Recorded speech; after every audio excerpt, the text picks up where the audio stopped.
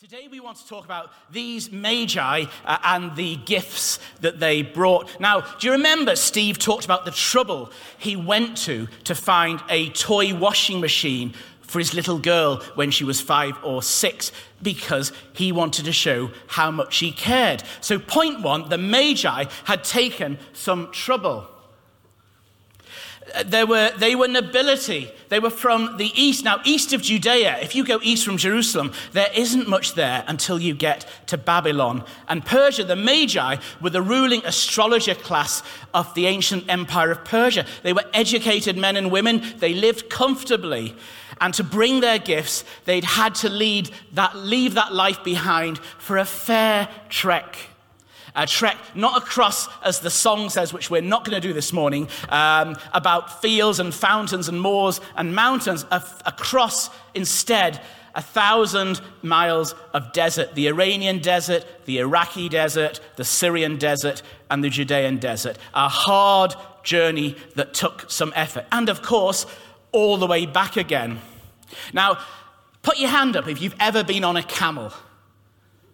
An amazing number of people. Now, I was on a camel once 20 years ago. Mark Haig and I, before he was married, were on a package holiday to Tunisia. And in our naivety, we allowed ourselves to be sold a genuine Bedouin experience by the holiday rep. And even to 20 years on, it's probably the worst £15 we both agree that we ever spent. Because it essentially consisted of a trip out in a bus to somewhere where they served a not terribly good buffet. And 3 girls from the local poly did a bit of belly dancing. But the bit I remember is it came with a camel ride, and all 40 or 50 of us, we climb up a ladder one by one, and we wobble on top of this beast for 4 or 5 minutes, and that was enough, let alone every day, all day, for up to 6 months. And at night, when they got off their camels, camping. Now, I have a godson, and in his family's letter it says, camping, his favourite holiday this year, and he would like to have 3 camping trips in 2020 to Jeanette's dismay. That's his mum. Camping is great if you're in a caravan or minivan, but I've been to New Wine and Greenbelt, and my last time, I think I'm getting too old to rough it now. I remember you want to go to the loo at night, it's 200 yards in the dark, through the rain, waiting in a queue, and then somewhat variable quality in the facilities. It's hard going, and I probably won't ever camp again like that. So to bring their gifts to Jesus, it's 6 months on the back of a camel, in heat and cold and roughing it through all sorts of dangers, all without proper bathroom facilities. And they put up with all that so they could come and worship this new king. They would not be diverted by hardship. They would not be diverted by the temptations of what they would leave behind. As Paul says, they pressed on for their goal. Then there was their surprise when they got there. Have you ever wondered? You there, Sonia?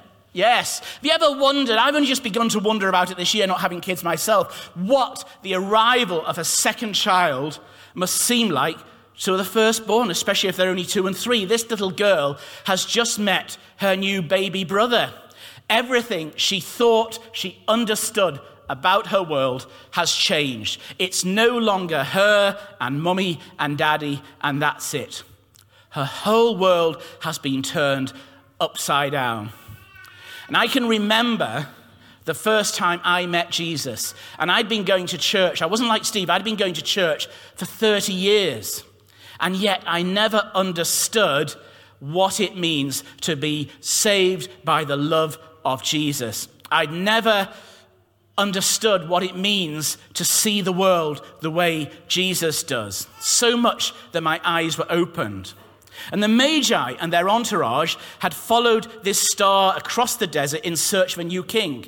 In their wisdom, they had blundered into Herod's capital, expecting a royal baby in the palace maybe, with fanfares and trumpets and proclamations and center spreads in the newspapers if they'd had them.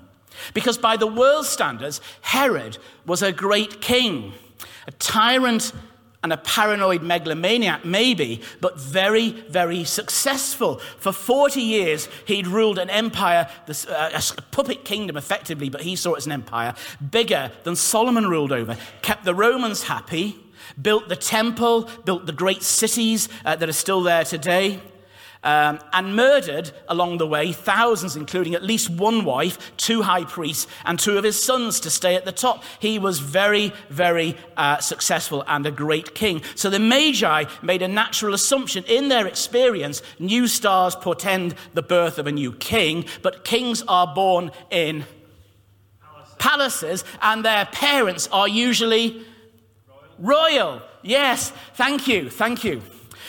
You're a good audience. Right, by the way, so what do they get? A village on the outskirts of Jerusalem, an ordinary little house, a carpenter on a career break and his teenage wife.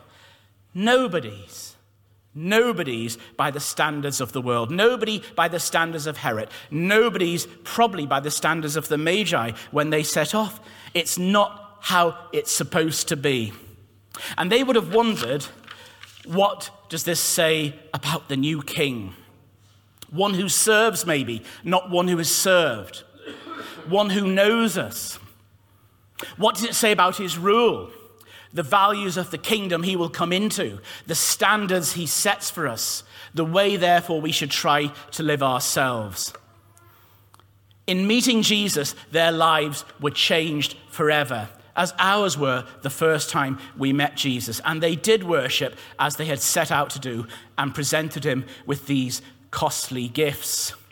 The gifts. We always say it's the thought that counts, don't we? We always say it's the thought that counts. Think about how you chose a Christmas present for the person you care about the most. You will have chosen with great thoughtfulness. You want to say how much you love them and value them. Husbands like Steve, he said, knew that, and that's why it caused him so much angst to try and get it right, because his wife deserves his best. So you spend, whether this person is a husband or wife, or a boyfriend or girlfriend, or a parent, or a child, you spend as much as you can afford, whether that's £1 or £10 or £100. You think, what would they like, and what's the very best you could give them? And the Magi had gathered their resources, equipped a 6-month expedition across 1,000 miles or more of desert, and taken with them gold and frankincense and myrrh, and maybe other gifts as well that we don't know about. Gifts appropriate for a king. Gifts that they had chosen very, very carefully.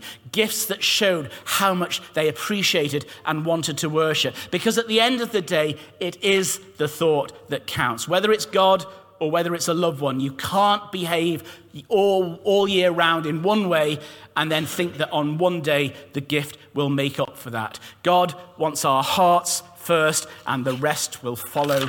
That, of course, is our best gift.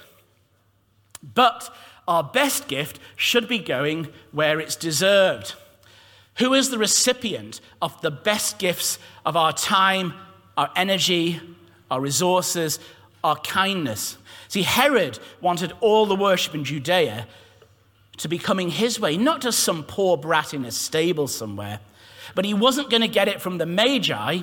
Jesus was the appropriate recipient of their devotion.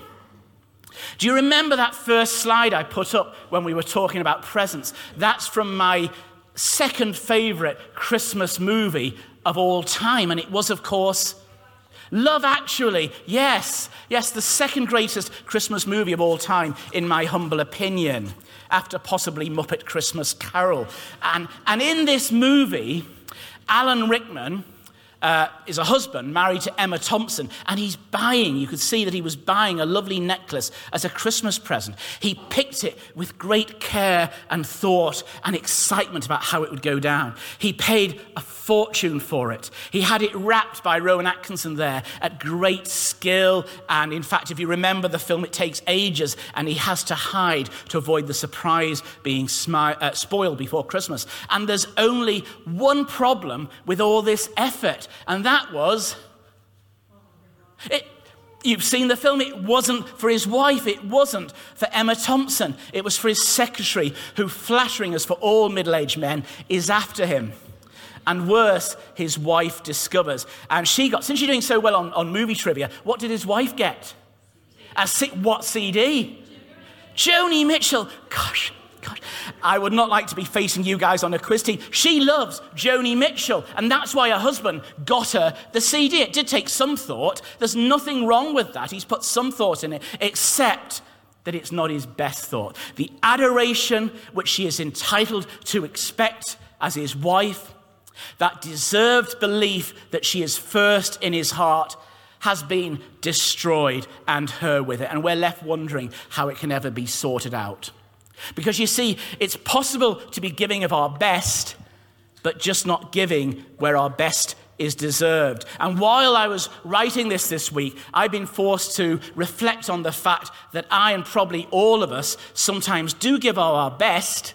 Sometimes we don't give God of our best, and sometimes we do give of our best, but just not to God. Our best time, our best financial resources, our best affections is going somewhere else, but not to God and his purposes. When Mark and I were in Tunisia, I got a souvenir for something like 50 pence, and it was a genuine Roman coin. Absolutely genuine, apparently. I was sworn it was true. And for about a month, probably Mark's not here this morning, because he will remember buying this, and he will remember how for the next year, probably, every time I met him, I would hold it out and say, "Whose head do you see on this coin?" Just like Jesus asked. And because, of course, when Jesus asked that question and someone said, "Well, it's Caesar's," Jesus said, "Well, if it's Caesar's, give it to Caesar, but make sure you render unto God that which is due to God," which is the first place in your heart, in your energies, in your ambitions, in your time. Can we have the band just back up, please, just while I do the last slide? And then it was time to start the long journey home, not going back through Jerusalem to meet Herod for reasons that were clear. The long, dangerous, saddle-sore, domestic facilities limited journey back home, but changed forever by that meeting they had had with Jesus. So in summary, and I know it's been quite short this morning, and that's intentional, what can we take from the story? What do I take from the story? Firstly, the effort.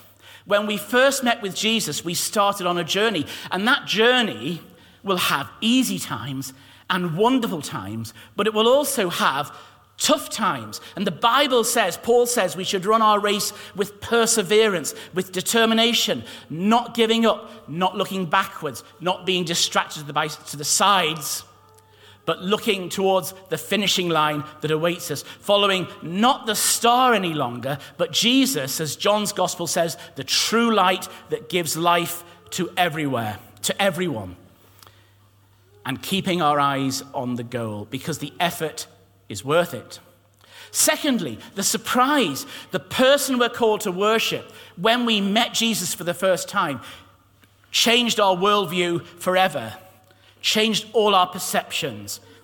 But perhaps that's gone a little stale. And if it has, it's time to get out our Bibles, to spend that time in prayer and Bible study and allow ourselves to be challenged and changed again. Unlike Ebenezer Scrooge, we should not need 3 visits from spirits in the night to call us back to what we know to be right and to live the way, to live the life of generosity, but joy as well that following Jesus includes.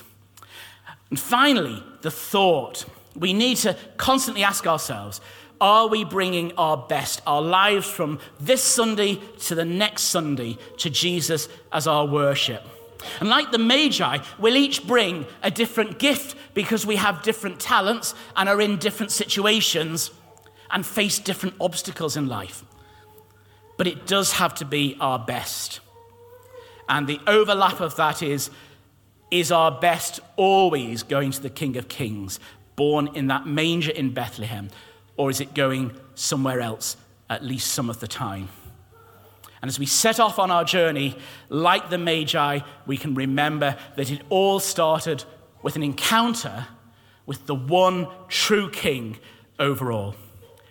Let's pray briefly and then we'll worship. Father God, we thank you that you gave the best present of all to us, a Savior for all of us, rich, poor, shepherds, kings, whoever we are, whatever we've done. And we ask that we repay that by bringing our best to you and bringing our best only to you and always to you. And help us be challenged by that. Our worship now should reflect the worship we want to bring you by the way we live our lives when we leave this place. And we ask this in the name of your Son, the new King, the Lord of all, Jesus. Amen.